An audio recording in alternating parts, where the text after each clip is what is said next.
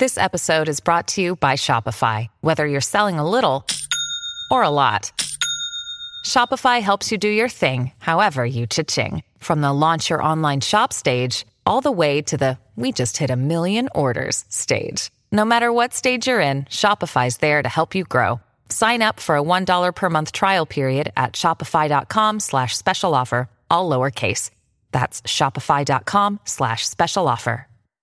With threats to our nation waiting around every corner, adaptability is more important than ever. When conditions change without notice, quick strategic thinking is crucial. And with obstacles consistently impending, determination is essential in overcoming them. It's this willingness, decisiveness, and resilience that sets Marines apart. With our fighting spirit, we don't just fight battles, we win them. Marines are the constant our nation counts on to fight the unknown. And through adaptable problem solving, we do just that. Learn more at marines.com. I'm Alex Rodriguez. And I'm Jason Kelly. From Bloomberg, this is The Deal. Each week, you'll hear us in conversation with business icons. This show will explore deal-making across sports, media, and entertainment. That is a harsh lesson in business. Sports is not as simple as bringing a bunch of big names together. I didn't want to do another stomp you out speech. It opened up so many more doors. The show is called The Deal. Listen to The Deal. Listen to The Deal on Spotify.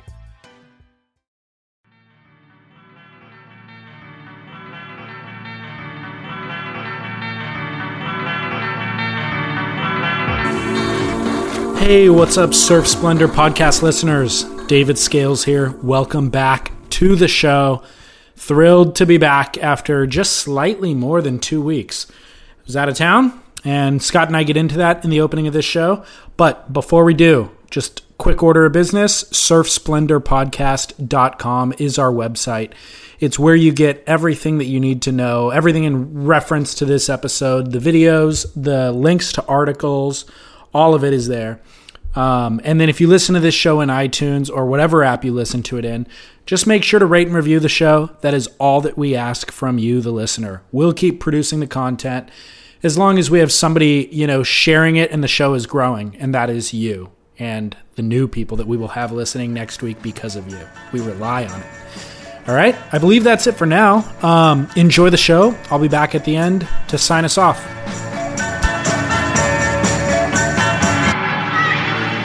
Do you actually have paper on you? Oh, okay. I thought you were completely going to wing it. No electronics, no pulp and paper. Hey now, Down the Line Surf Talk Radio. Scott Bass, David Lee Scales with you. And it is a Friday, March 18th, the day after St. Patty's Day. And did you consume some green beer last night, David? Not a drop of alcohol of any color yesterday. Oh, all right. Why is that? I exercise restraint during the week. The weekends get out of control, so no, not really. Not really my holiday. And turns out I'm not a very festive person anyways, no matter what time of year. You are kind of droll. Super droll, dude. That's my MO. I'll tell you what, though. Yeah. It's been a while since we've seen one another. Yes. I spent time in the Carolinas last week. That's right. North and South. I have a huge shout out to open the show with. Huge shout out. Mike Rowe of Hooked Surfboards and his buddy Eric in the Outer Banks. Cool. They were my consummate tour guides. Oh, that's cool. Got to chat about surfing, the show, how you can improve your craft as a co-host of a podcast. I bet those two. What are their names again? Let me lay into those two. Mike and Eric. They're not fans of my... They are, actually. They're huge fans, and they were listening to your show prior to, you and I linking up. Yeah. They were fans of you before they ever knew who I was. But anyways... Mike knew that I was coming out, and so we started emailing. He said he's a fan of the show. He has an amazing Airbnb bungalow that he let me stay in. Cool. And then they just totally were amazing tour guides for the Outer Banks, which, by the way, how were the waves? There was no waves, but the Outer Banks, just as killer. A lifestyle, I know, it's beautiful. I fell in love, dude. I really kind of want to relocate there. Yeah, it's pretty cool. There's no doubt about it. There's not a lot of economy there, so you got to have something kind of involved right there, or you're commuting Totally. Right? Yeah. And everybody has multiple jobs, but also they live kind of like kings. Yeah, they do. And it's beautiful. The lifestyle's just better. But don't tell anyone. I know. So anyways, Mike, he does shape surfboards. Hooked Surfboards is his brand. And so Cool. I'll post a link to his website. Let's get Mike out to the boardroom show. Even they if might come, not as actually. an exhibitor, but just to come and walk the floor and say hi to the industry and meet everybody, They both want to come, and they were trying to put it together. And they buy stuff, materials from WRV over there, and there's guys there that they know you and they've listened to the show and all that sort of stuff. So it's all I connected. will. Those two gentlemen, we will comp them tickets if they can find their way out this way. We'll get them into the show for free. So You want to put them up at your place or something? They might need somewhere to stay too. all my dog beds are taken. They asked me that, and I was like, I don't think Scott would even put me up at his place. Well, you've been to my house. I've got teenage children. It's not going to happen. I know. It's I'm just messing around. Crazy. Well, anyway, if you're ever on the Outer Banks, not only should you get boards from Hooked Surfboards, but Mike's Airbnb is amazing. I stayed in it. It's a bungalow 2 blocks from the beach. So I'm going to post a link to the Airbnb listing and Hooked Surfboards on my website, surfsplendorpodcast.com, as a thank you and a shout out. We may be able to get him into my buddy's place in Del Mar, but it's sort of a long shot. Does he rent it out on Airbnb too? He does, but I think he's the kind of guy that, if they're just coming in for 4 days or something, he might just let him crash on the couch. I don't know. I'd have to check with him. Okay. Well, Mike, you heard it. We'll hook it up. Yeah. Right on. So thanks. And how amazing is that, dude? Just in terms of listenership and being able to hook up stuff like this when you travel, it's unbelievable. That is cool. And I had people reach out when I was in Europe too, but it just wasn't going to work out. Yeah. I had a really tight schedule there, but yeah, amazing. So, well, congratulations. Yeah. On your. I did a show while you were away. Oh, I'm did sure you? You didn't listen to it. Thanks for even checking my website out. Have you ever listened to one Surf Splendor podcast? I have not. Exactly. But I should. And it's not because they're not great, because I know they are, because I know you. And there's lots of podcasts out there that are great that I should listen to, that we should listen to, that you might be listening to. My old co-host, Jeff Baldwin, got a hold of me and goes, hey, I've been listening to Vaughn Blakey, I guess, has a podcast. And Jed Smith. You've probably listened to it, right? Yeah. It's called Ain't It Swell? Yep. Is it any good? It's okay.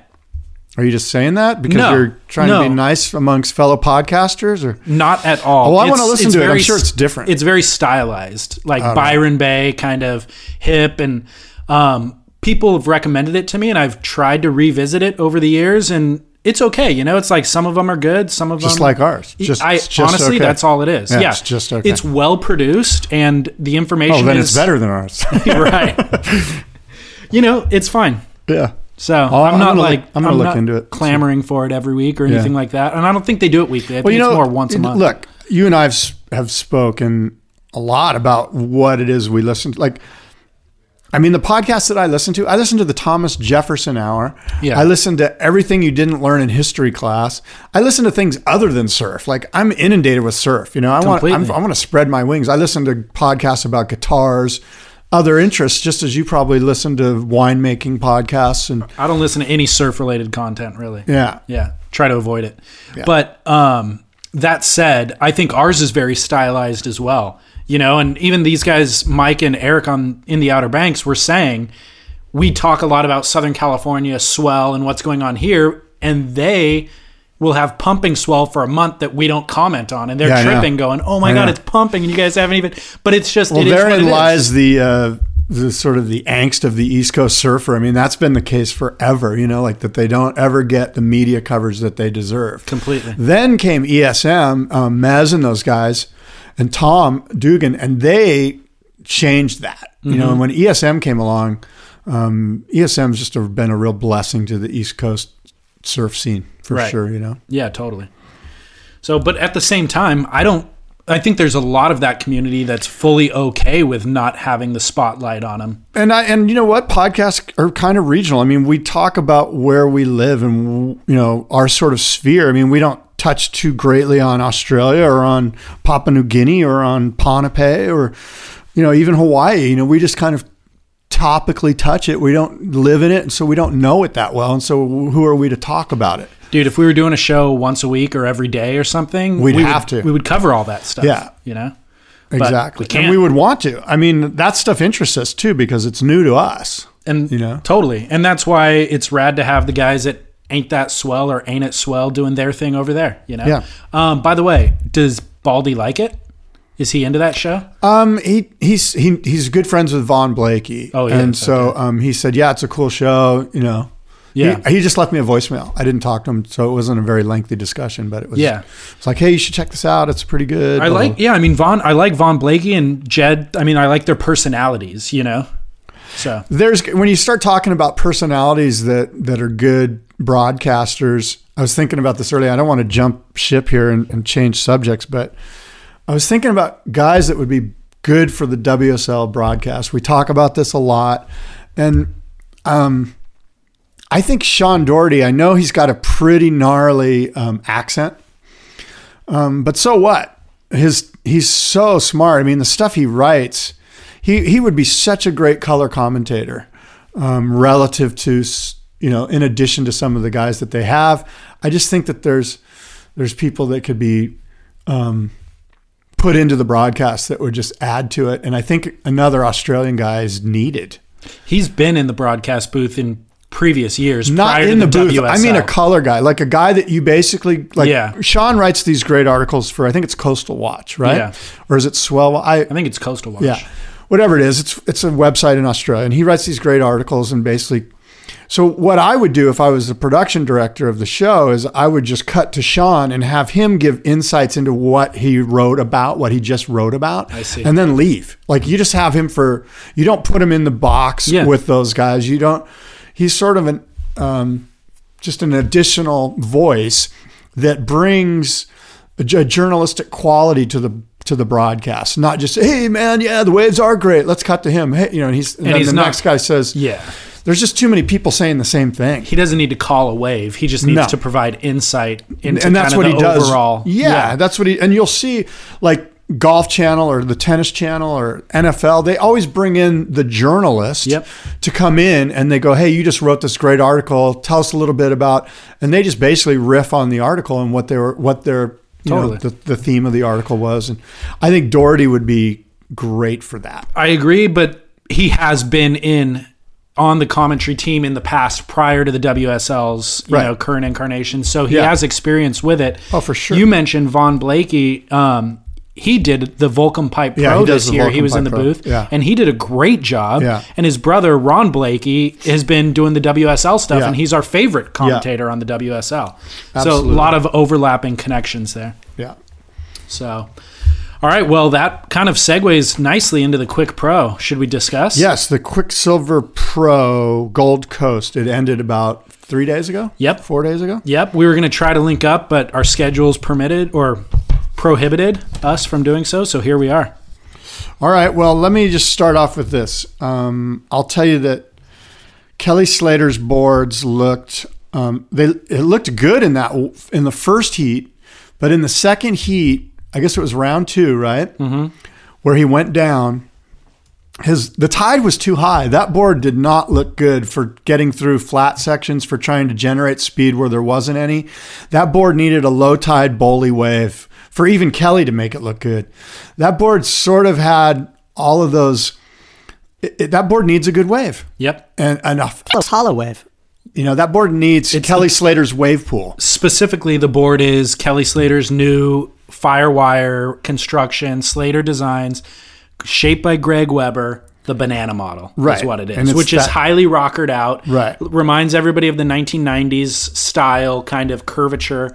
And what you're saying is it needs more curvature in the wave to match the curvature in the board. Basically, yeah. Steeper, you can see waves. The board pushing water through. And look, the waves were not that good. It's not that the board isn't a good board. It's just that the board didn't fit those waves. But why would Kelly choose the wrong board for those waves?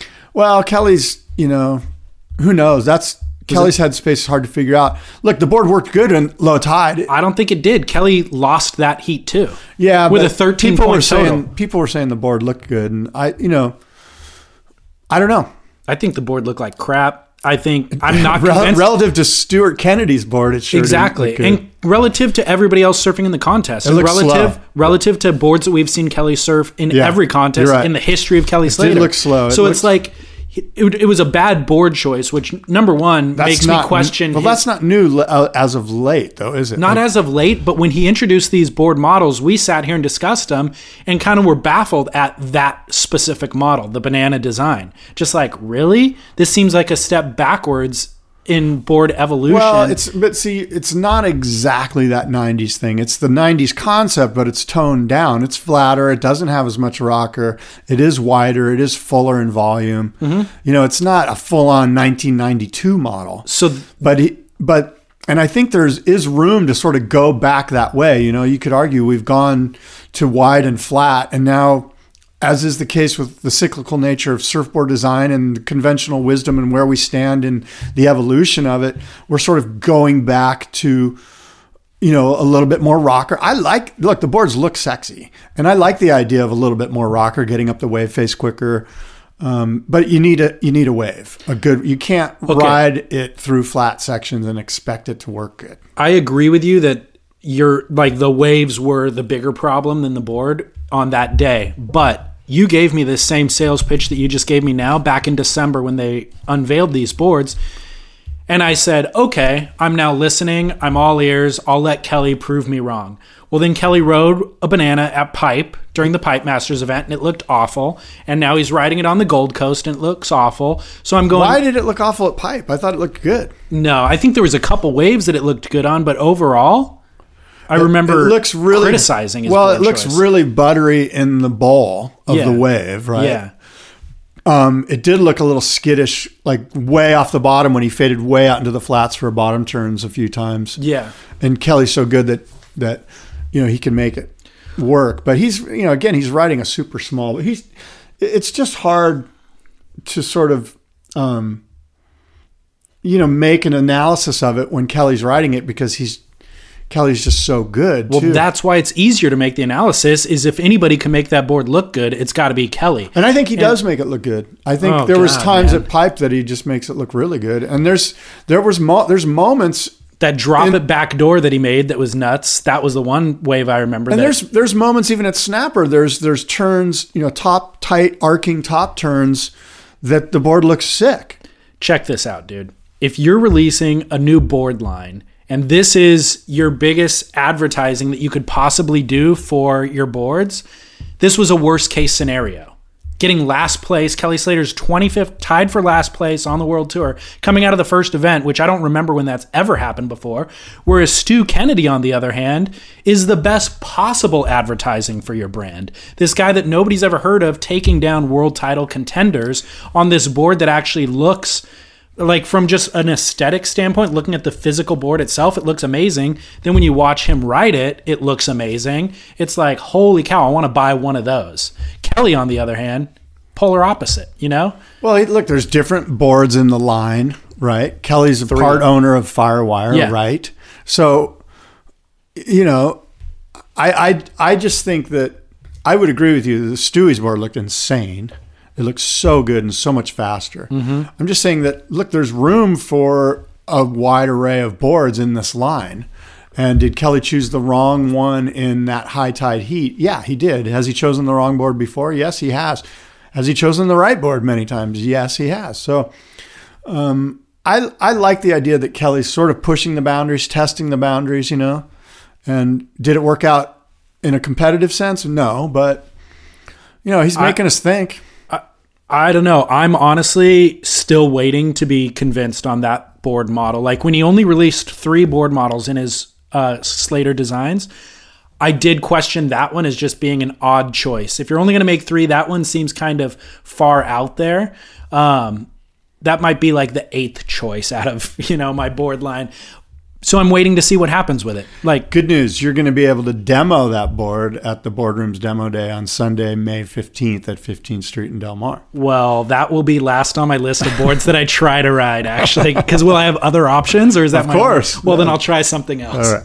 Well, there's rumor or speculation from a Gold Coast newspaper, I'm not sure if you saw this, that Kelly may sort of follow Mick Fanning's footsteps this year and sort of pick and choose events. And it just came on the heels of a question that was asked Kelly about Mick Fanning's hiatus. And Mick said, Kelly said, hey, who knows? I might beat him to the punch. That was the one line that was given the reporter. And the reporter took that to mean, maybe Kelly's thinking about also, again, following in Mick Fanning's footsteps and just picking and choosing events. Yeah, which I think Kelly likes to bait the media anyways and do this all the time and say that he might retire. I don't know if that's true. I think that Mick is going to have to reconsider that strategy now that he did so poorly in this event as well, because his goal was... I misspoke about it on the last show. I was saying that maybe they'll provide him a wild card spot into next year if he doesn't requalify this year. He just wants to get around 15th or 20th and stay on tour. Exactly. Yeah. That's what his goal is, to do like 5 or 6 events and stay on tour. But now he's looking at a QS. Exactly.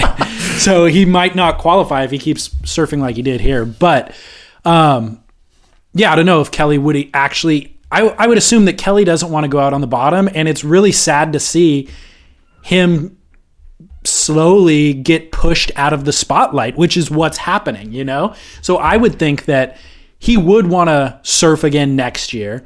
And if he wants to do that, next year. Even next year, 2017. Really? Wow. And if he wants to do that, he needs to requalify this year. And if he's only doing occasional events and getting last place in them, he's going to just get bumped off tour.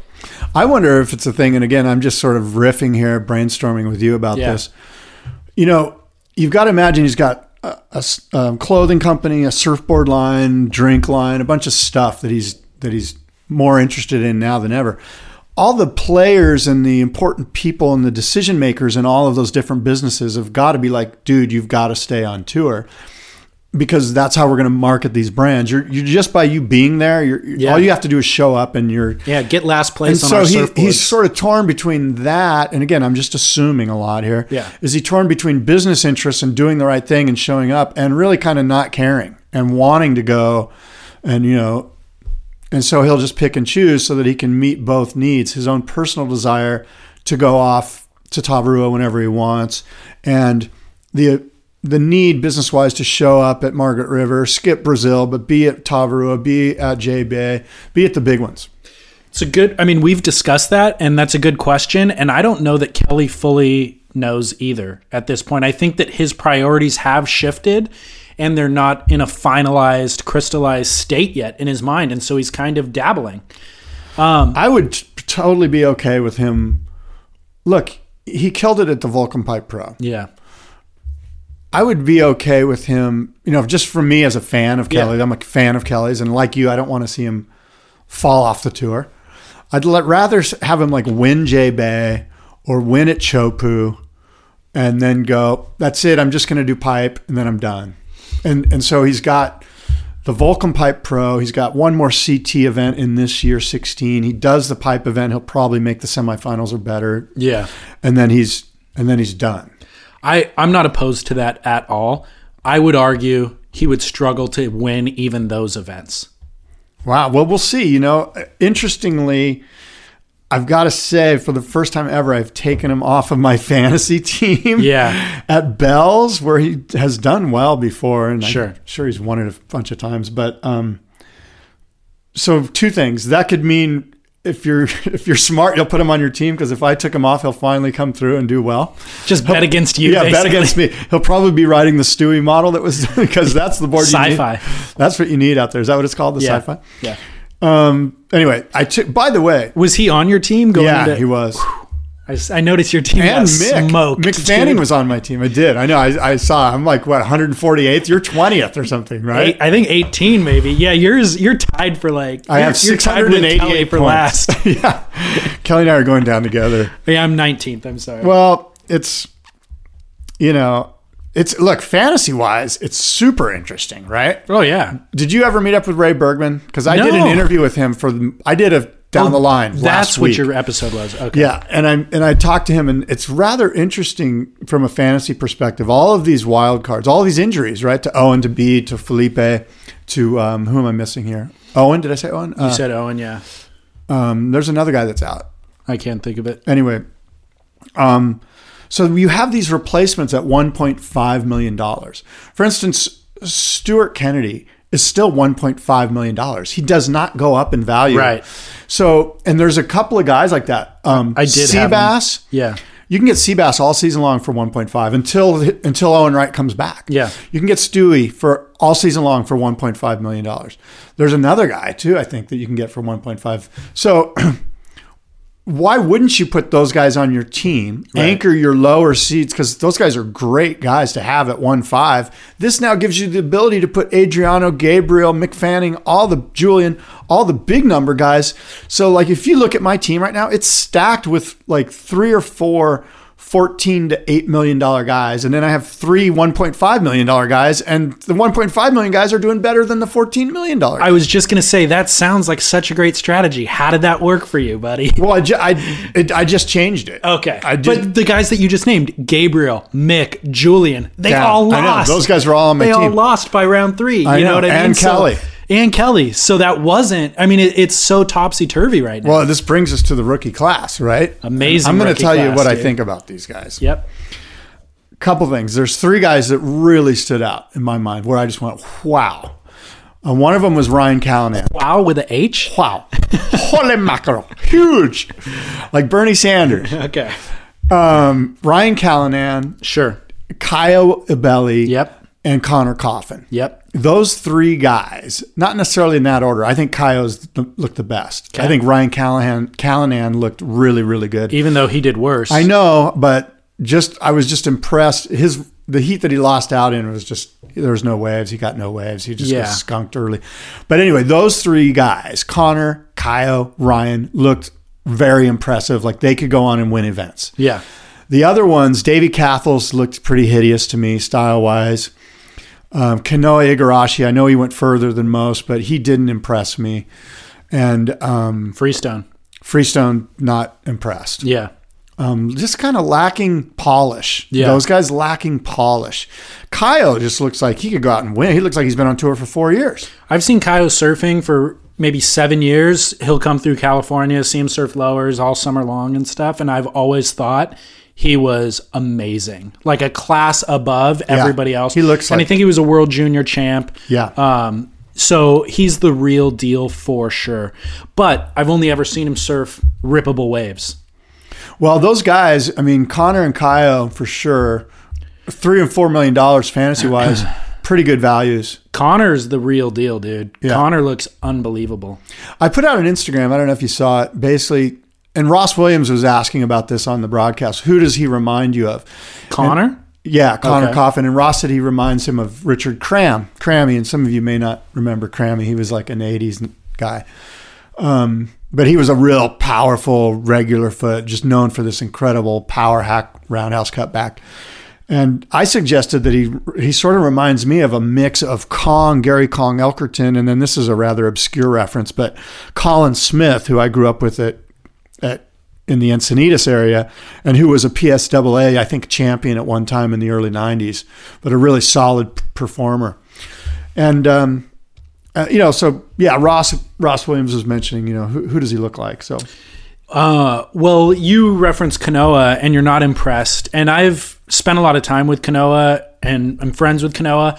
And to be honest, I was a little apprehensive to see him qualify so young, because I'm not sure he's proven yet on the world stage, but I was impressed with him at this level in terms of his competitive prowess.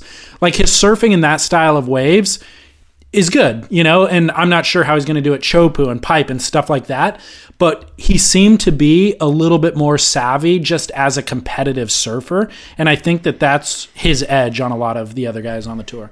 Yeah, but will the grind of a season-long tour just take him down? And will he be spit out, if not this year, by the next year, and then just be back on the QS? And who knows? All of that stuff is yet to be determined. What kind of grit, this is, when you're 18 years old on the tour, this is really about what's it going to look like in 4 years? Do you have the internal fortitude to grind it out? Yeah. Because it's going to be tough for him. And I would agree with you. Yeah, okay, he knows how to surf competitively. He understands the game, so to speak.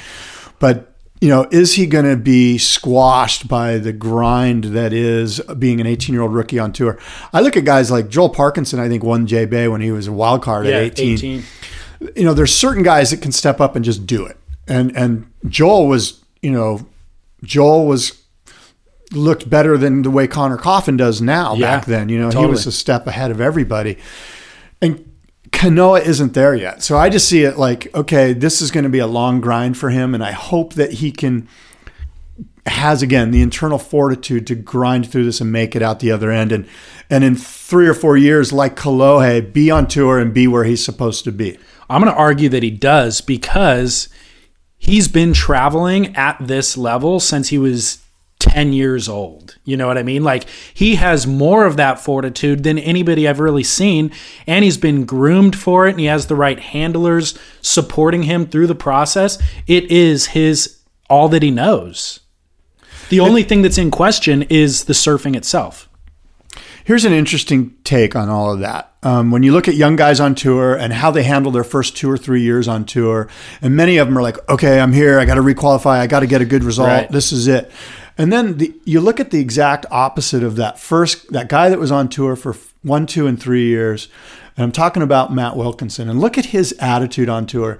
His attitude on tour then was like, I'm the happy-go-lucky fun guy. I'm going to wear freaky wetsuits. I'm going to go out there and spin around. And you never got the sense that he cared too much about requalifying, although I'm sure he did. But he really put an emphasis on, I'm going to be the character on tour that everyone loves. I'm going to market myself as this fun-loving guy.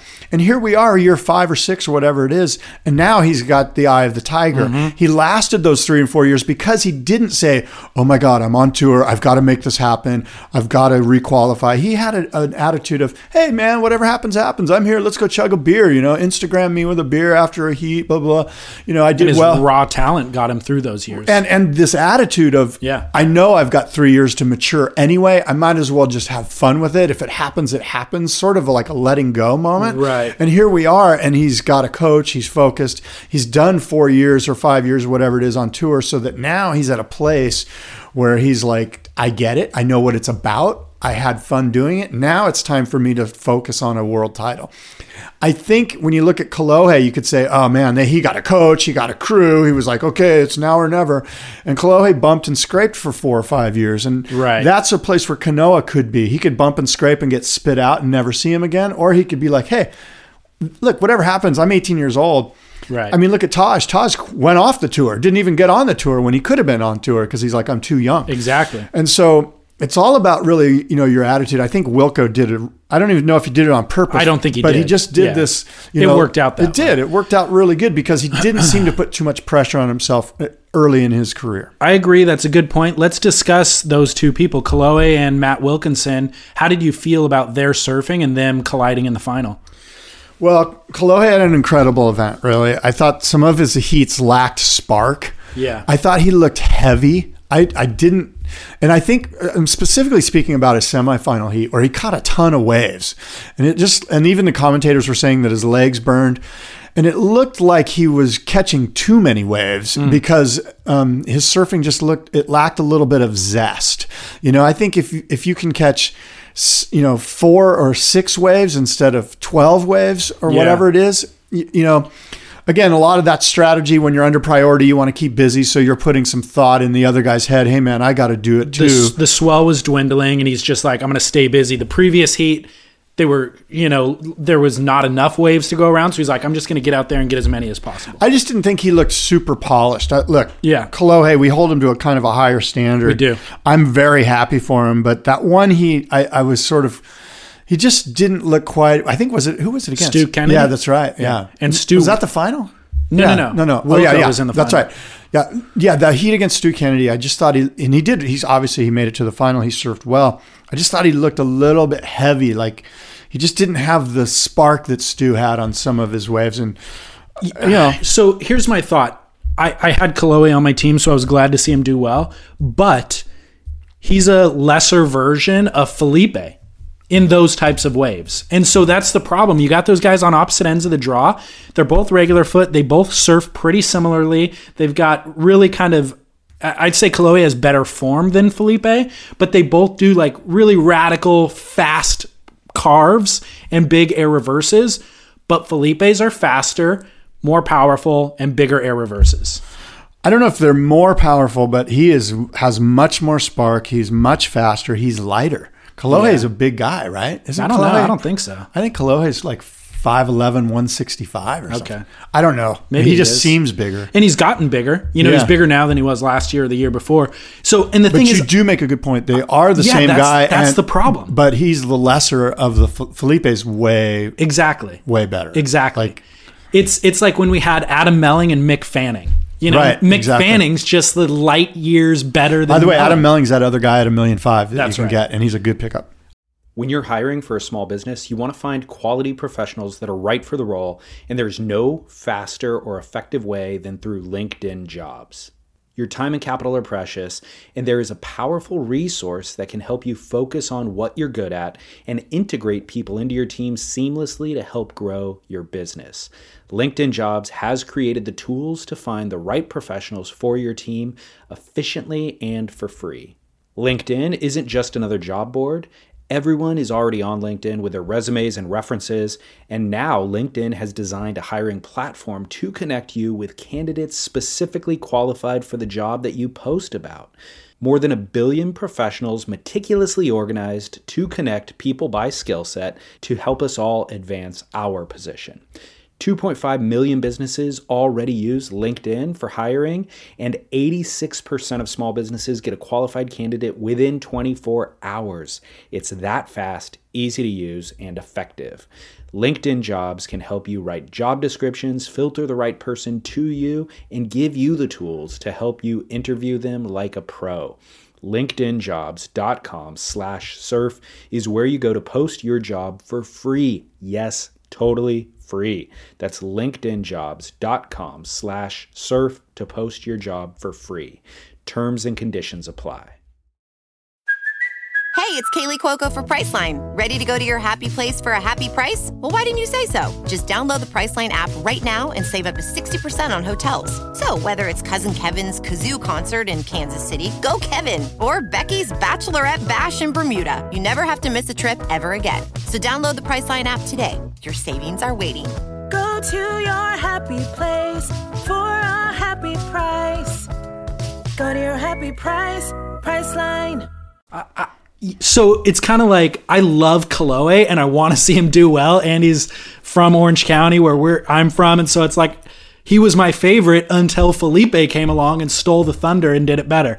So that's my only caveat. And that's what Kalohe is going to have to, he's going to have to figure out a way to kind of differentiate himself. Well, my feeling with Kalohe is, okay, you've got this result. Congratulations. It was almost like a coming out party a little bit for Kalohe. Like, okay, he's done it. Yeah. But really, the way I see it is he going to rest on his laurels here? To me, what needs to happen in the next two events in Australia is he needs to make a round 5 or better. If he's out in round 2 or 3 in the next two events, to me, it takes away from this barrier that he seems to have broken through. Mm-hmm. I think he needs another strong result in the next 2 or 3 events, even into Brazil, so that he gets on a roll. Mm-hmm. You know, I don't want this to be, oh yeah, I had one good event this season. It was the first event of the year, and then things didn't go my way. Right. And now then I feel like we're taking a step back. To me, I really feel like, okay, if we're at year 5, I think right around there, and we've broken through the first event of the season, we need to back it up soon so that we can continue some momentum going into the second half of the season. If it turns out to be the second half of the season, we're going, God, I hope I can get into round 4. Right. Then this event has sort of lost some of its luster. Right now, we're glad for him, but I really think that the time for talking is over. We said this about him at Lowers last year. Dude, that's your home break. You should be in the final. Right. And so I think this is a good result, but I don't think we can rest on our laurels here. How do you feel about Matt Wilkinson surfing? Insane. Really? Absolutely insane. Yeah. Very, just incredibly, that his backside, he goes past 12 o'clock on some of those backside off the lips, where he's throwing his board. I like everything about what I saw from Matt Wilkinson. He looks professional. He looks like he can catch 2 waves in a heat and win the heat. Yep. He looks like the coaching thing is working for him. Yep. He coached by Glenn Micro Hall, by the way. Yeah, and Tyler Wright, right? Yeah. So that's kind of interesting. Yeah, totally. I saw Glenn doing coaching in Oceanside like a couple weeks ago. You could almost say the same thing about Wilco as I just said about Kalohe, though. Like, if this is in fact the season of Wilco, And the last few years have just been like, hey, happy-go-lucky, look at my tiger-striped wetsuit. If he is now, in fact, focusing on a world title, this is a new type of pressure for him, perhaps. And can he, in the next 2 or 3 events, back this up, which will give him momentum, or will this be a step back and, maybe I should just go back to being happy-go-lucky Wilco. I'll be happy with my one win on tour ever. Right. And I've never thought about... Will he fade? I don't know, and I've never thought of him as being a contender, really. And I like... It's hard to wrap your head around it now as we look at each other. Yeah, and I like his surfing as well, and it is radical, and it is... What I like about it is its explosiveness. And Fred Pauly's piece that he wrote was talking about how it's refreshing to see somebody exhibit some raw surfing, because Gabriel and everybody else, Mick, they're all so polished, which we strive for. Like we wanted to see polished surfing, and now that we've seen it so much, how refreshing it is to see this guy. We want zest, don't we? We want some spring to your step. You want something that's just a little bit off kilter. You're not sure if he's going to fall. He falls a lot. You know what I mean? And he finishes a wave by falling, which is unacceptable for other people, except for the fact... Which is an interest... We need to get to that point. Yeah, except for the fact that he already earned a 9 with the first 3 turns, and you cannot take that away from him. Was there too much emphasis on the last turn fall... Not, so to speak, putting a stamp on your ride? I sense that there was a little bit too much of that. Do you? In this event, in a few heats, I was like, does it really matter if he falls on that last little 1 footer? Now, I think it's important, but is it that important? Is it a 1 point difference? It shouldn't be, but I think that the places where it is, or the places where they do dock him, let's say, or dock them a point, is when they haven't really let it all hang out in the previous maneuvers, where they're saving something for the final maneuver. Yeah. Whereas the example with Wilco, when he does those 3 bottom to top, like blowing the lip out the back, it's undeniable at that point. You've already got your score written in practically, and then he falls on the last turn, no big deal. And the next event's a lot like that. Bells is a lot like the last turn means a lot. You could say that, look, Chopu, Tavarua, you're not going to do anything on that last end section. Right. You've done all the work in the first part of the wave. And so you make a great analysis there. These waves where at the end, it could be just as important as the first turn. Right. Especially if we're talking big air and a big moment coming up at the end of the wave. Interesting stuff. Well, so here's what's interesting about Wilco is I've never looked at him as a contender, but as I look at the back or the rest of the season, he could do well. Like at big barreling lefts, he could do well in the South Pacific. At rights, roping rights, he can do really well. Like J-Bay made the semifinals when it was all time, like 2 years ago. It's lowers, sort of the question, lowers he could do really well at. Where's the question mark? Brazil, right? The beach breaks, maybe. And I would say even the next event could be a question mark because it's a fatter. Bells. Yeah, because it's a little fatter. What if it goes to Winky? Well, then he'd smash it. Then we've got something else. Yeah, he could. The question marks would be Portugal and France if they're not hollow, and maybe Rio. But other than that, he could do really well if he, again, competitively gets his act together. But what we've seen in the past from Wilco is that he lingers in the mid-20s. You're questioning his requalification, and then he'll make the semis in one event and barely requalify every year. So this could be the one event that he does well in, and now we won't see him again throughout the rest of the year. Which is, like I say, both Wilco and Kolohe are in that same boat, where we need to see something soon up to Brazil, a solid result to gain momentum and keep momentum going. Right. Otherwise, we're back to kind of where we were. Right. Okay, we got a great result. I'm going to rest on my laurels and move through my career this way. Right. Except for the fact that he's on a new training regime. Right. I agree. So what we've seen in the past isn't necessarily applicable to what we're going to see from him this year. Totally agree with that. So and the same is true with Kolohe. Like it's totally good. That's why I say the next 3 events are really going to dictate what happens, I think, with their seasons. Completely. Because they now have real pressure on them to, there's no more excuses. Dude, you were in the finals of the first event. Right. Are you a title contender or not? Look at what Felipe did. Look at what Adriano did. Yep. I mean, he had a ridiculous Australian leg last season, right? Like a second, a third, and a third or something, or a win or whatever. It was crazy. Yeah, I think he won Margaret's last year, actually. But So let's look at the rankings coming out of this event. It looks hilarious. It's topsy-turvy. It looks so hilarious. Wilco in first place. I mean, amazing. Chloe and Dino, second place. Felipe and Stu Kennedy are tied for third. What the heck? Stu Kennedy's not even on tour. Stu Kennedy, and he's tied for third. Yeah. And then in 13th place, Mick Fanning and Gabriel Medina. In 25th place, Kelly Slater, tied for last. Yeah. Ridiculous. And Julian. I mean, Julian's a guy. Julian's a guy that everyone's kind of going, okay, now's your time, you know. And I had him on my team. Like the people I spent money on. I had a great team, except it was a horrible team. The people I spent money on in Fantasy Surfer were like Julian and Josh Kerr, and they fully let me down. Yeah. And Idolo actually let me down as well. I had Kelly going into the event, and like the day before, swapped him out. I just swapped Kelly for somebody, and it was just so hard. Oh, for Gabriel. And it was so hard for me to do. Yeah. The idea that I'm going to be rooting for Gabriel Medina. Yeah. Well, so one thing we need to discuss, there's a couple of bullet points. Felipe Toledo's injury. Felipe got injured in his heat. Doing an air. That was heavy, man. Yeah. And that's really bad news for us as fans. It really is. That's a full-on bummer. Except, so basically... he was doing an air reverse. We've seen him do a million before. He was in his semifinal heat, I think, against Matt Wilco. Cold? Do you think he was cold? No. It's a groin injury. Did you see the I wave? watched it, yeah.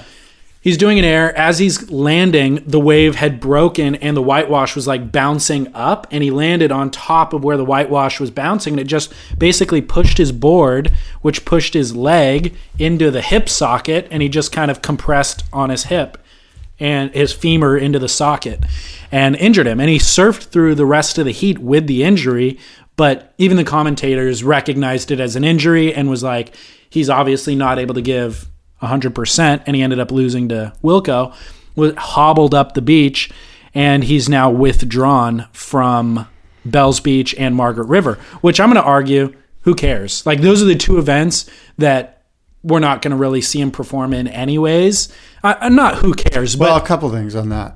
I'm not saying really who cares. I'm just saying he wasn't going to get first place in either of those events anyways. Take those off, get better. And Felipe is my Duke Kahanamoku for the way that he congratulated Wilco after the heat. He caught a wave. He could have ridden it in. He stopped, kicked out, and went up and congratulated Matt Wilkinson. Yeah, that's right. As the broadcaster said, he probably won over 100,000 new fans just for that act of class and grace, which is what we love about Felipe and Adriano. Those guys have got a lot of class. I agree. I was shocked by how much class. And when they interviewed him, when he was laying on the table, like getting worked on, the guy's so nice. Yeah. And like his English is so good now. He's really articulate. That's why we like him, because he enunciates. Because I can understand what he's talking. But I mean, that's truly, a note to all you other Brazilians: learn your English. No, I mean, truly, like he's articulate and sincere, and for a guy who, by everybody's standards, should have won that event, he took it in stride. Yeah, really impressive. Compared to Gabriel when he was coming off his world title and cried and then cursed at Glenn Hall. Remember that? Yes, that's why I'm anti-Gabriel. I can't believe he's on my team. Right. The other thing I've heard regarding injuries, and I reported on this last week when I did a show, Owen Wright, I found out through the grapevine. All pure speculation, rumor, innuendo, probably not true.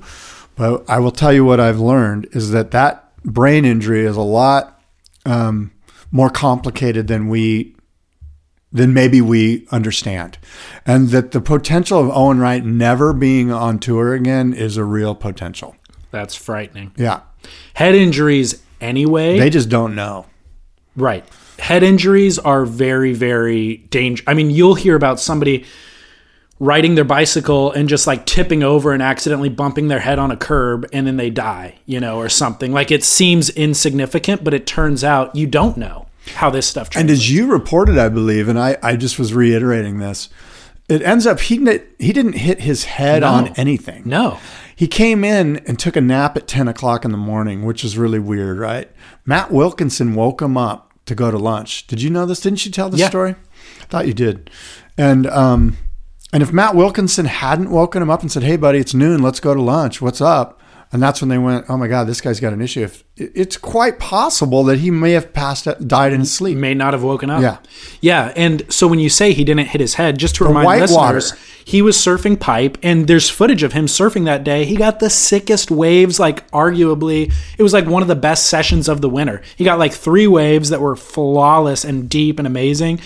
But just paddling out, he was just getting thrashed trying to make the paddle out. And he had a concussion from getting worked at Pipeline, but never hit his head on it. The irony is that he didn't bail his board, that he held on to his board and therefore took a kind of a big beating by the power of the wave. Yeah, that is frightening. Yeah. Scary. Stewie Kennedy. Yeah. Looked incredible. Yep. Sometimes I get him and Adam Melling mixed up a little bit. Do you? A little bit. I can see why. They're both smooth. But, and Seabass, Seabass and Stewie Kennedy sort of remind me a lot of each other. Their style and their approach is similar. Yeah. Stu Kennedy I've paid attention to for a long time, just on the QS level. He's 26 years old. He's an unbelievably talented surfer who, as you've stated, there's a million unbelievably talented surfers on the QS. It's all about your inner fortitude. It is. And he's seemed to have faltered in critical situations over the years and never been able to quite push into the qualification zone. So I was thrilled to see him get this opportunity. However, Snapper is the perfect entry point for Stu to make a splash. I have no idea what Stu will do. Yeah, no, he could combust. He could combust competitively. Like, we don't know. This style of wave suits his style of surfing better than any other venue on the planet. I think the big question mark is a place like Margaret River, where there's just this wide open field. Right. What's he going to ride? Is he going to have the wherewithal to stick to his guns from a strategic standpoint? We just don't know enough about him. But look, he also on the QS was riding this Tomos, the sort of the stub nose models, and there was some speculation that even though he was surfing great, that the judges didn't like that there was like an aesthetic issue, which is silly. It's true though, yeah. Because I remember seeing him show up at the U.S. Open on one of those boards 5 years ago, and doing insane airs on him, and then he didn't make it through the event, but Kelly Slater, in one of Kelly's post-heat interviews, was like, I want to ride what Stewie Kennedy was riding. Even though Kelly's winning the event and Stu's losing, Kelly was like, I want to ride that thing. Yeah. So, that was kind of a premonition for what was to come, I suppose. I will comment on the commentary team this year. I feel like they're off to a good start in terms of they're less fettered maybe by the WSL. Like, they seem more critical and honest. Ronnie Blakey was questioning scores, outright, and Strider questioning Kelly's board choice really critically and at length. And other people as well were all questioning Kelly's board choice, of course. But I just felt like there was a lot more honesty, and it was encouraged. Like, Ronnie would question the score and then be like, hey, Ross, what do you think about that score? Do you think they really should have given him that high of a score? Whereas in the past, it really seemed like they didn't criticize the judges. Yeah, the point that you've made, which I think is super important, is the judges should not know what is needed to advance a surfer through the heat. Thank you for recognizing that. I think that would solve everything. I think that's one of the most important things that needs to be addressed. I agree. It's just absolutely crucial. Yeah. It's just going to create a sense of transparency that is needed for us, the fans, so that we're not like thinking conspiracy theory all the time. Now, I think the judging was pretty damn good. Yeah, I thought so too. I don't recall anything where you're like, oh, wow, what happened there? That seems odd. Yeah. There were close heats that could be argued one way or the other, but I think nothing egregious. I think the broadcasting still has, I think the broadcast itself will continue to evolve in a good way. I think that there's some people on that broadcast team that could be relieved of their duties and replaced by much more qualified individuals. Shout it out. Who's your favorite? Who's your least? Well, I don't. Let me just say that I think to suggest that Strider is as good as we can do is wrong. Yeah. And I love Strider. Everyone loves Strider. He's kind of like He's like the happy-go-lucky uncle that shows up at the holiday feast, and you just kind of have to put up with him. And and he's a sweet guy. But to suggest that he's got the greatest critical analysis of what's happening is wrong. Yep. And to also think that there's not somebody out there, a lot of people out there that could do a much better job is wrong too. Totally. Now, I don't know all the politics of it. No. I'm sure there's something going on there that, and he's not horrible. He's gotten better. I'm just saying that if we're looking at it from an objective viewpoint without any, hey man, but he's my bro. Right. Which, by the way, because I don't want to be the guy that hates on Strider. Like, I don't know if Strider listens to this show or not, but I would hate for him to go, oh yeah, Scott was giving you shit. I'm just saying, if I was in charge of that production, I would be looking at it like, what can we do to improve it? And there's X, Y, and Z over here that need tweaking. Yep. That's one of the things that I think needs tweaking. Yep. I fully agree. And you're not the only one. I mean, read comments on the internet or on people's Instagram, and I think that's a majority viewpoint probably. Yeah. So, we referenced. I see that Surfline, I'm sorry to interrupt. No, it's okay. Surfline did a whole thing on the WSL post-heat interviews. It was an opinion piece by Matt Pruitt. Okay. Basically saying they need to dive in a little deeper. They're too soft on the post-heat interviews. Okay. And that may or may not be the case. People like Rosie Hodge that are doing those post-heat interviews. The thing that needs to happen, and you and I have said this, they need to interview the loser. If you want some zest, if you want some Bobby Martinez moments, interview the loser of the heat as well as the winner of the heat. They do sometimes. Yeah, and you'll get some, you'll get something more interesting. And you also need to look at the experts in the field. Look at the Jim Grays. Jim Gray is a guy that, generally people are like, oh God, here comes Jim Gray. I've got to deal with this guy. Because Jim Gray is a guy that's going to put the microphone in Pete Rose's face and go, do you think you should be, are you still betting on baseball? Should you be in the Hall of Fame? Like at the exact wrong time, Right. And that's kind of what you need to get. You need somebody that's willing to ask the hard question, right. And Jim Gray is a great example of that. And there are others. There are great sideline reporters in the NFL and stuff. And believe me, that is a tough gig. Yeah. You go up to a coach at halftime and go, hey man, you're required by the league to say something to me right now. And unfortunately they just spit out cliches time after time, Hey, we're going to have to play tougher and play as a team. Okay. I got to go. Right. And so how do you get more out of that interview? And gosh, with a fledgling WSL, now's the time when you're going to get those things before these surfers are polished enough to be able to just say the same cliche thing over and over. Albie Layer criticized the WSL on his Instagram, and he posed a few questions for them. Thoughts on the first CT event at Snapper is what he entitled it. Number one, why does everyone have such a hard-on for people surfing at 70%? Surfing won't progress anywhere like that. That's an interesting point. Potts constantly references, if this guy wants to win the heat, he needs to surf 70%. And Potts is correct that the guy will win the heat if he surfs 70%. But if our judging is structured that way, maybe something is wrong.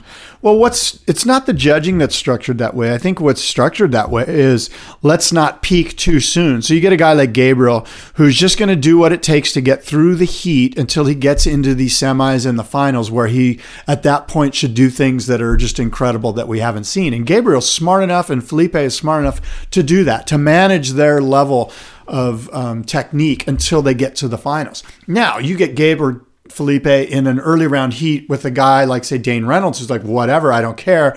Dane starts blowing up. Yeah. Well, now those two guys have to adjust their game a little bit, and maybe they will have because of Dane or because of a wild card, they will have done too much too soon. And now when it does get to the semis and the finals, they really have to step it up, or it seems sort of like the same old, same old. So I think the 70% thing, is like, look, just do enough to get through round 3, get through round 4, get through round 5. Get me into the arena where, okay, these are the money heats. Now the judges realize that you have to take it to a new place. So at this point, I think it's upon the judges to really score high on those super critical moments, and then keep things sort of dampened until we see those moments. I agree that's what's happening. And I think what Albie's speaking to is a larger point, which is the beginning, the first few rounds are boring because of what you're talking about. And then at the later rounds, things get really exciting and everybody wants to watch. But maybe the whole structure is wrong, where we have to watch 32 guys surf at 70% for a few days so that we could just watch 12 guys surf at 100% for the last day. Well, that's a great point. We've That's argued what that. it is. And you know what I found out? I was watching a lot of the girls' heats this time. Good for you. Yeah. Welcome aboard, by the way. Well, what's interesting about that, right, is that you get great rivalries in the women's event. You basically get the top 6 girls or 8 girls every time. And so you build up these rivalries because you're only starting with, how many do they have? Like 17. 17. So if the men had 16 like they used to have, you are naturally going to get like ongoing rivalries. We're going to see Wilco versus Kolohe a lot. Yeah. We're going to see the same guys going at it, and they're going to get sick of each other. Yeah. And there's going to be a real battle like there is with Courtney Conlogue and Tyler Wright and Stephanie Gilmore. You sense that they don't necessarily, they're starting to kind of go, oh God, I've got to do. And oh, by the way, because they meet so many times, we've got a record. Courtney's 12-6 versus Tyler Wright. And that's really compelling to you and I, the fan. Totally. Like Tyler Wright's got this girl's number or whatever the case may be. And I think Albie's right in that regard, or what you were stating, a whittling of the field to 16 and just going with 16, it does a lot. First of all, it shortens the event, which is great. And, it makes these rivalries and these things that fans care about rivalries. You and I've been spouting about this for 10 years. Yeah. And I think the fact that it's right to surf 70% to get through says that there's a fundamental flaw in the program. Well, the flaw in that thinking, though, is that that's not always the case. I will grant that 80% of those early round heats are like that, but there is the case, which I just mentioned, where you get a wild card that is pushing Gabe Medina to a place where he doesn't necessarily want to be, but he can go there. Yeah, but let me argue this against that, is that in that heat that Dane's surfing against Gabriel Medina, Dane will be going 100% and falling 80% of the time. And that's when Potts will chime in and go, Dane needs to just go 70% in this heat because he keeps falling. Yeah, but Dane, as a wild card, doesn't care. Like every heat's 100% because he's like, whatever, I'm not on tour anyway. Mm-hmm. And this is what people, and oh, by the way, I'm going against the number 1 surfer in the world in Gabe Medina. So it's all or nothing now. Mm-hmm. It's when the Brett Simpsons of the world are going 70% against Gabe in round 3 that you're going, dude, step it up. Okay.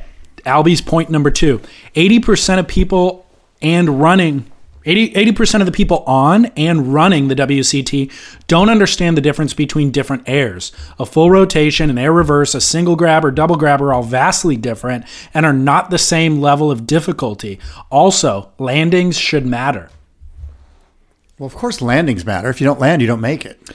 No, but the style of the landing or the butteriness of the landing. Yeah, some guys like that. Felipe stomps it and goes into a next turn where other guys are. I agree with everything Albie's saying there. I think that and now he's generalizing a bit. He's assuming that the judges don't take seminars on what is difficult and what isn't difficult. I'm not sure that they do, but to suggest that they don't might be a big assumption. But I think that. It would be good for somebody like Albie to go in and teach these guys. I think that's for sure. It's so nuanced and it's so changing by the minute that who is up to date on it other than him and Matt Miola? You know what I mean? And it also could be this case, too, that there are certain areas that are more difficult than others. But those less difficult aerials, say on an objective plane, when you go, well, that aerial's definitely not as hard as this aerial.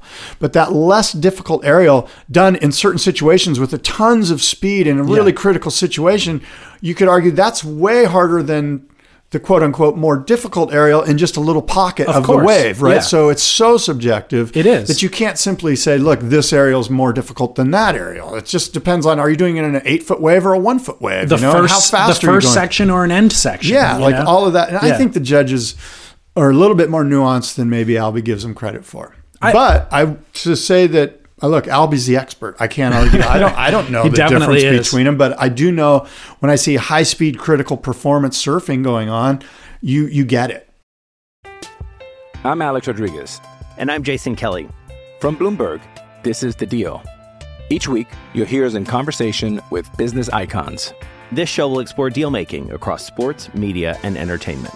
And that is a harsh lesson in business. Sports is not as simple as bringing a bunch of big names together. I didn't want to do another stomp you out speech. It opened up so many more doors. The show is called The Deal. Listen to The Deal. Listen to The Deal on Spotify. Albie does still have a point, though. You know, that there is an element of nuance that isn't fully being... I think when you're like surfing 2 to 3 foot Brazil, I think that nuance is really important. Mm-hmm. I think when you're surfing, 6 foot J Bay and guys are doing double grabs at the end of the wave going super fast, that's pretty crucial and critical. Anytime there's tons of speed in a big section coming up, it's going to be critical and crucial. And but maybe he's right. Is a nose pick at 3 foot Brazil more difficult than a double grab at 3 foot Brazil? Yeah. He has 2 other points. I'll just blow through them real quickly. We don't need to do 20 minutes on each. But number 3, a veteran or anyone barely throwing tail is not progression. It's the opposite. It's moving backwards, which I think is kind of funny because we have seen, I remember one year Kieran Perot did a double grab straight air and they gave him an 8. And it was like, if Felipe did a double grab, they'd give him a 3. You know what I mean? But because Kieran did it, they gave him a huge score. Yeah. So I do think that he has a point there. Not that I agree with that. And that was a couple years ago. And his 4th point is that contests bring out the best surfing in some people and kind of suffocate others' true potential, like John, which is totally true. That's on John though. But I think like he's got a point in that Stu Kennedy, I've seen him do his best surfing in this event. It really elevated his level, whereas John, it brought his level down. For some reason, he feels a need to go 70% to get through heats. By the way, side note, John was being coached by Bede Durbich in this event. Interesting, right? Yeah. It is interesting. I don't know. I don't have an opinion one way or the other if there was a positive or negative effect. Well, he got his best result, so that's good. Yeah. But Bede is an infinitely less accomplished surfer than John. So is Micro Hall relative to Wilco. Yeah, which is also very interesting, And how'd you feel about Bede in the commentary booth? Pretty good. Yeah. Not bad. Not over the top. I mean, I think I'd rather see critical analysis from a journalist.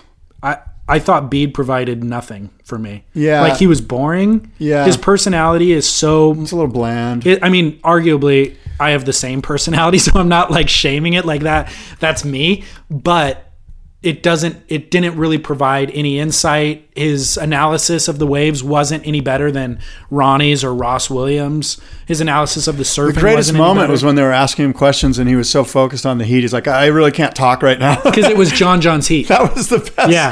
That was when I'm like, God, I love the honesty here. He's like, get away from me. I'm busy. Yeah. Because his surfer was in the heat. Right. But, all right. Well, that's all I got for the Snapper event. Do you have anything more on Snapper? No, that's all I got. I have a kook, but I also have a story about Luna the dog. Did you hear about this? No, and I got a couple other stories too. But we got to make it quick. Yeah. Luna the dog fell off a fishing boat in the Pacific Ocean. This happened just recently. Okay. And had been presumed dead, for more than a month. So the owner of Luna the dog lost Luna to the ocean. Whoa. Been presumed dead for more than a month. This dog, Luna, has now been found alive by Navy officials on San Clemente Island, 80 miles off of the coast of San Diego. How far out to sea was he when he fell off the boat? Like tens of miles? Probably between here and that island. Okay. I guess. Okay. I don't know. But they were deep sea fishing, so they were probably pretty far out there.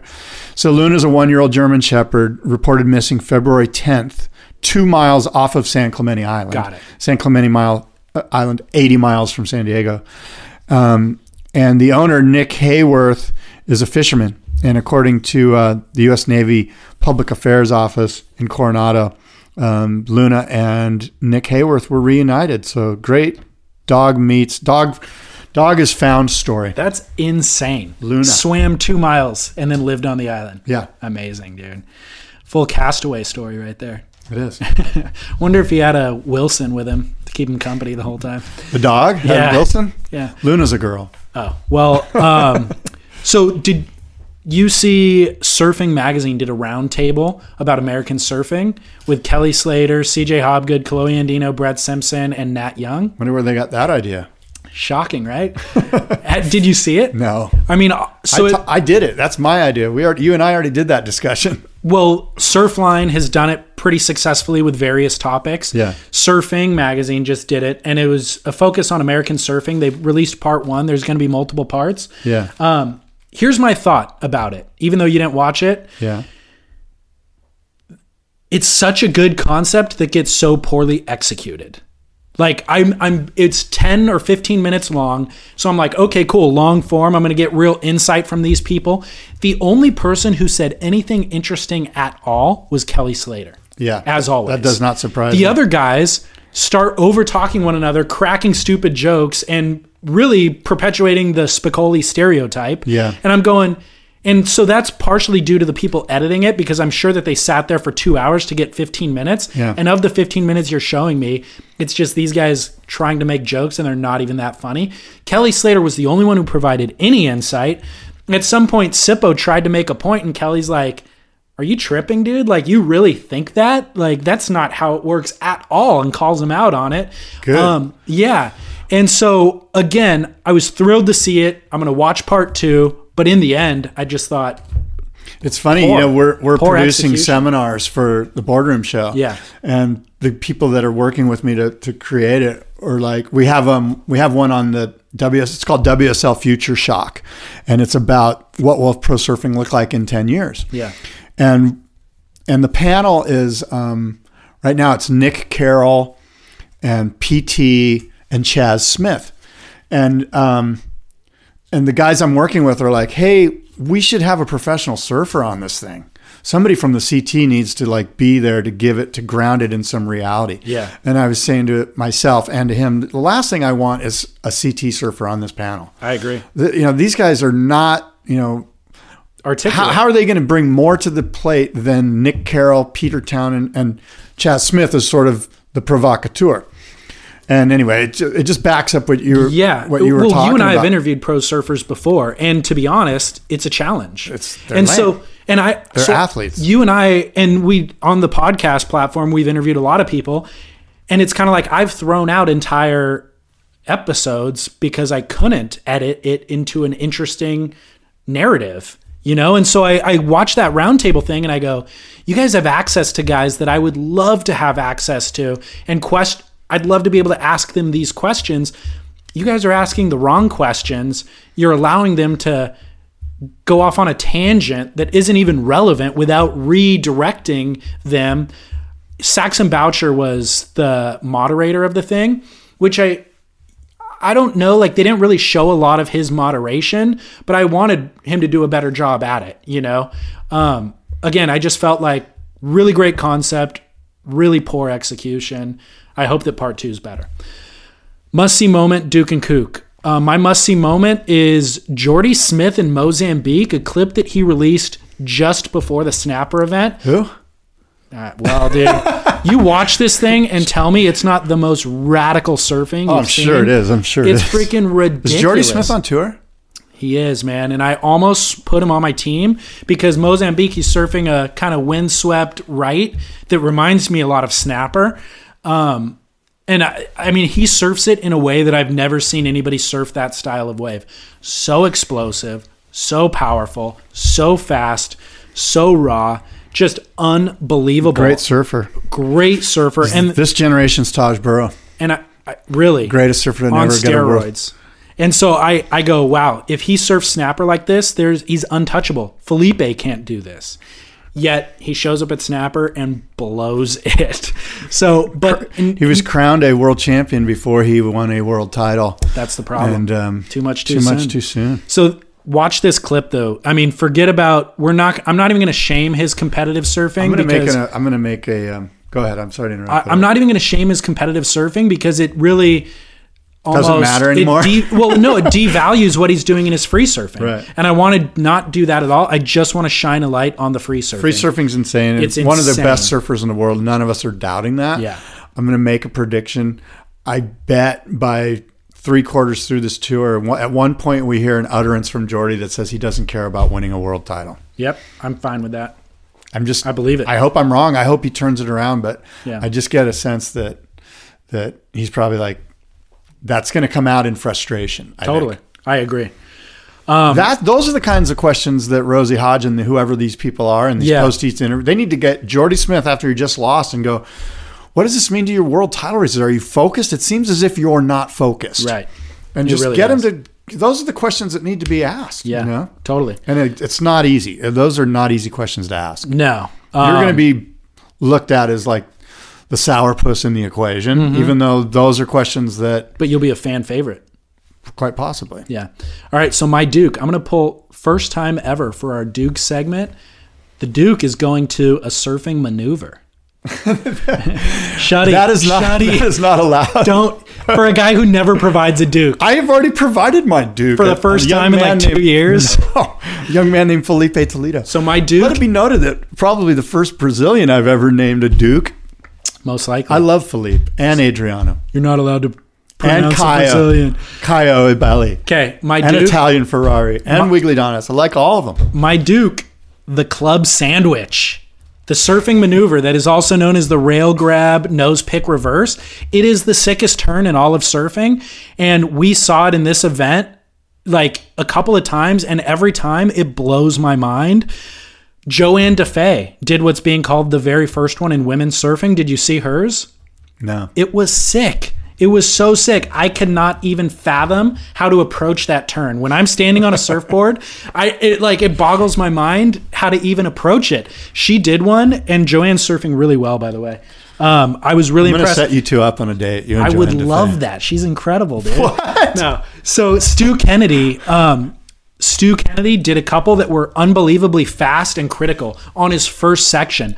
Bottom turning into the first section, just boom, blowtail through the lip, upside down reverse, spins out of it, goes into another turn. It's gnarly. So that's my Duke. That maneuver, every time I see it, blows my mind. Club sandwich. Do you get yours with whole wheat or with sourdough? I do mine with straight up Wonder white bread because it's a wonderful maneuver. Let me tell you the greatest maneuver in surfing. Let's hear it. The bottom turn. Oh, Martin Potter, do enlighten me. That's his favorite thing to say in the webcast over and over again. There's a reason. But I agree with you. No, undoubtedly. You just said the greatest turn is the club sandwich. How can you agree with me if I'm saying it's the bottom turn? Actually, the greatest maneuver in surfing isn't a maneuver at all. It's called trimming through the tube. I agree with that. Now you've agreed twice. There's three greatest in my book. Oh my God. My kook. Yes. Hate to do this to our listeners, but it's our listeners who occasionally think that I am you. They leave me horrible comments and emails bashing me for something that Scott Bass said. What? And I'm sick of it. What did I say that's so bad? Okay, I got a comment on the website. I'm going to try to pull it up so I don't bash it. You're unprepared. A comment blaming me for you saying something. Oh, I know what it was.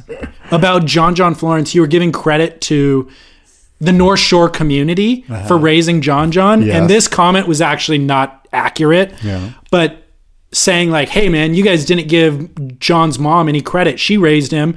She's the one who deserves all the credit. And I actually commented back to this commenter. I was like, actually, we love Mom John and we've given her credit ad nauseum over the years, over and over and over again for doing such a phenomenal job. Scott's point wasn't to diminish Mom John's role at all. It was additionally to acknowledge the community's, role and involvement in his upbringing. Involvement. Yeah. So it wasn't to diminish Mom John at all. Because he's such a great young man. Totally. So the commenter actually misspoke by saying that, but they were blaming. They were attributing it. Commentator on the internet misspoke. You got to be kidding me. Once in a while it happens. Oh my God. Once in a while they spew vitriol. You need to disable your comment section. I love it, dude. So anyway, but they attributed it to me, and then he closed out by saying, "And while you're at it, spare us the effing Allman Brothers. It's 2016." I'm like, dude, I'm not even the one doing the Allman Brothers. That's also Scott. But I've gotten stuff in the past that have called me out, tweets saying that I need to spread more love to Brazil. I'm like, what are you talking about, dude? I love Brazil. Scott's the racist. Oh my God. First of all, Brazil's not a race. Okay, it's a nation state. Okay, whatever. They just elected a new president because their economy is just going down the toilet. Anyways, the Kooks are listeners who think that I'm you. Yeah. Send your hate mail to Down the Line Radio. I'm a lover, not a fighter. Okay, my kook is pro golfer, loudmouth, emotional victim Ian Poulter, who last week was heckled in a golf tournament and sought out the heckler, found out who he was. No way. Had the heckler fired from his job. No So Ian way. Poulter, British golfer, hated by North Americans for his vitriol during the Ryder Cup, has now is loud and emotional and sort of fiery. And when that fire is given back to him by fans at an event, he hunts them down and has them fired from their job. That's Ian insane. Poulter, that's weak. Do you know what that person's job was? Yeah, he worked at, I think, Florida State International as in the sporting department. He was, activities director for Florida State International or something. Crazy. Yeah. Wow, bummer. Yeah. What a kook. Yeah. Well, Scott, it's been a wonderful show. I've missed you. So glad to be back in your good graces. What do you want me to say? I've missed you too? Is this what I'm supposed to say? I need some love right now, dude. I'm just feeling insecure. Talk to your about wife. Things, like. How are things at home? Are things good? Yeah, sure. Okay, whatever. You might try shaving. That might help things a little. Right. Okay. So until next time, we've got the Bells event coming up. Get your fantasy teams going because it starts on March 24th, which is less than a week from now. Yeah. And there's some fantasy values out there. And I'm going to do really well this time. I've moved my team around. I've heard that before. Yeah. So fantasysurfer.com is where we play. The clubhouse is called Surf Splendor. If you want, you can join for free. There's like 330 people in the clubhouse now, but you can also wager if you want. And the rules for how to do so are on surfsplendorpodcast.com. There's a tab for Fantasy Surfer. $10 per event, per division. So $10 for the men, $10 for the women. Winner takes all. We had Velociraptor win the men's division, won $190. He's won in the past. We've talked about him on the show. Yeah. And then in the women's side of the things, a brand new person named John Surfs Uppers. It's time to go. Yeah. Oh, the women's side of things. I love the women's pro surfing. I can't believe that there's people that... Anyway. Name 3 women surfers. I know them all. I'm big fans of all of them. All right. I actually watch it. I'm serious. I'm into it. For the first time ever. But well, no, it's not. You know what? I watch them in Honolulu Bay. I watch them when the waves are good. Yeah. When the waves are crappy, I don't even watch the men. But if the waves are good, I'll watch. Okay. No. So... boardroomshow.com. You can go online now and get tickets for the show in advance and all the information about the show. David and I will do a rundown of what's going to be happening at the Boardroom Show. We're excited to have US Blank's involvement in the Icons of Foam honoring Jerry Lopez, and also in the Young Guns of Shaping. US Blank's is putting on a big shaping bay and bringing in a lot of young kids that are going to be shaping, and you're going to be able to learn how to shape. So if you're interested in learning how to shape, US Blanks is presenting that as well. Most importantly, Scott and I will be there. That's exactly right. We run into listeners come up and introduce themselves every time. That's true. All right. Until next time, adios and aloha. Can we be there? Oh, just think of the time. And there you have it for another episode of Surf Splendor. SurfSplendorPodcast.com is where you find everything we discussed in this episode. It's also where you find every past episode archived entirely for free. 125 past episodes. That is, honestly, 160 hours of content probably. More than that, 180. I'm not sure, but a lot of content is there for free. We also have a music archive.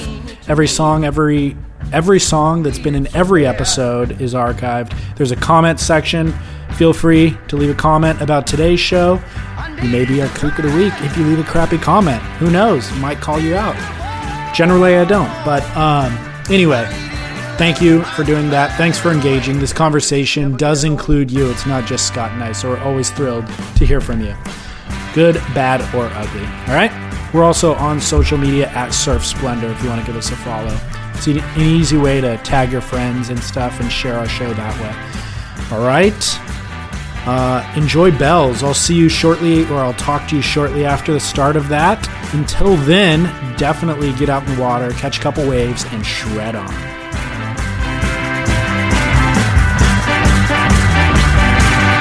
Taking our time, or just standing in the rain, mean what you said, and mean it to me. All of these lies,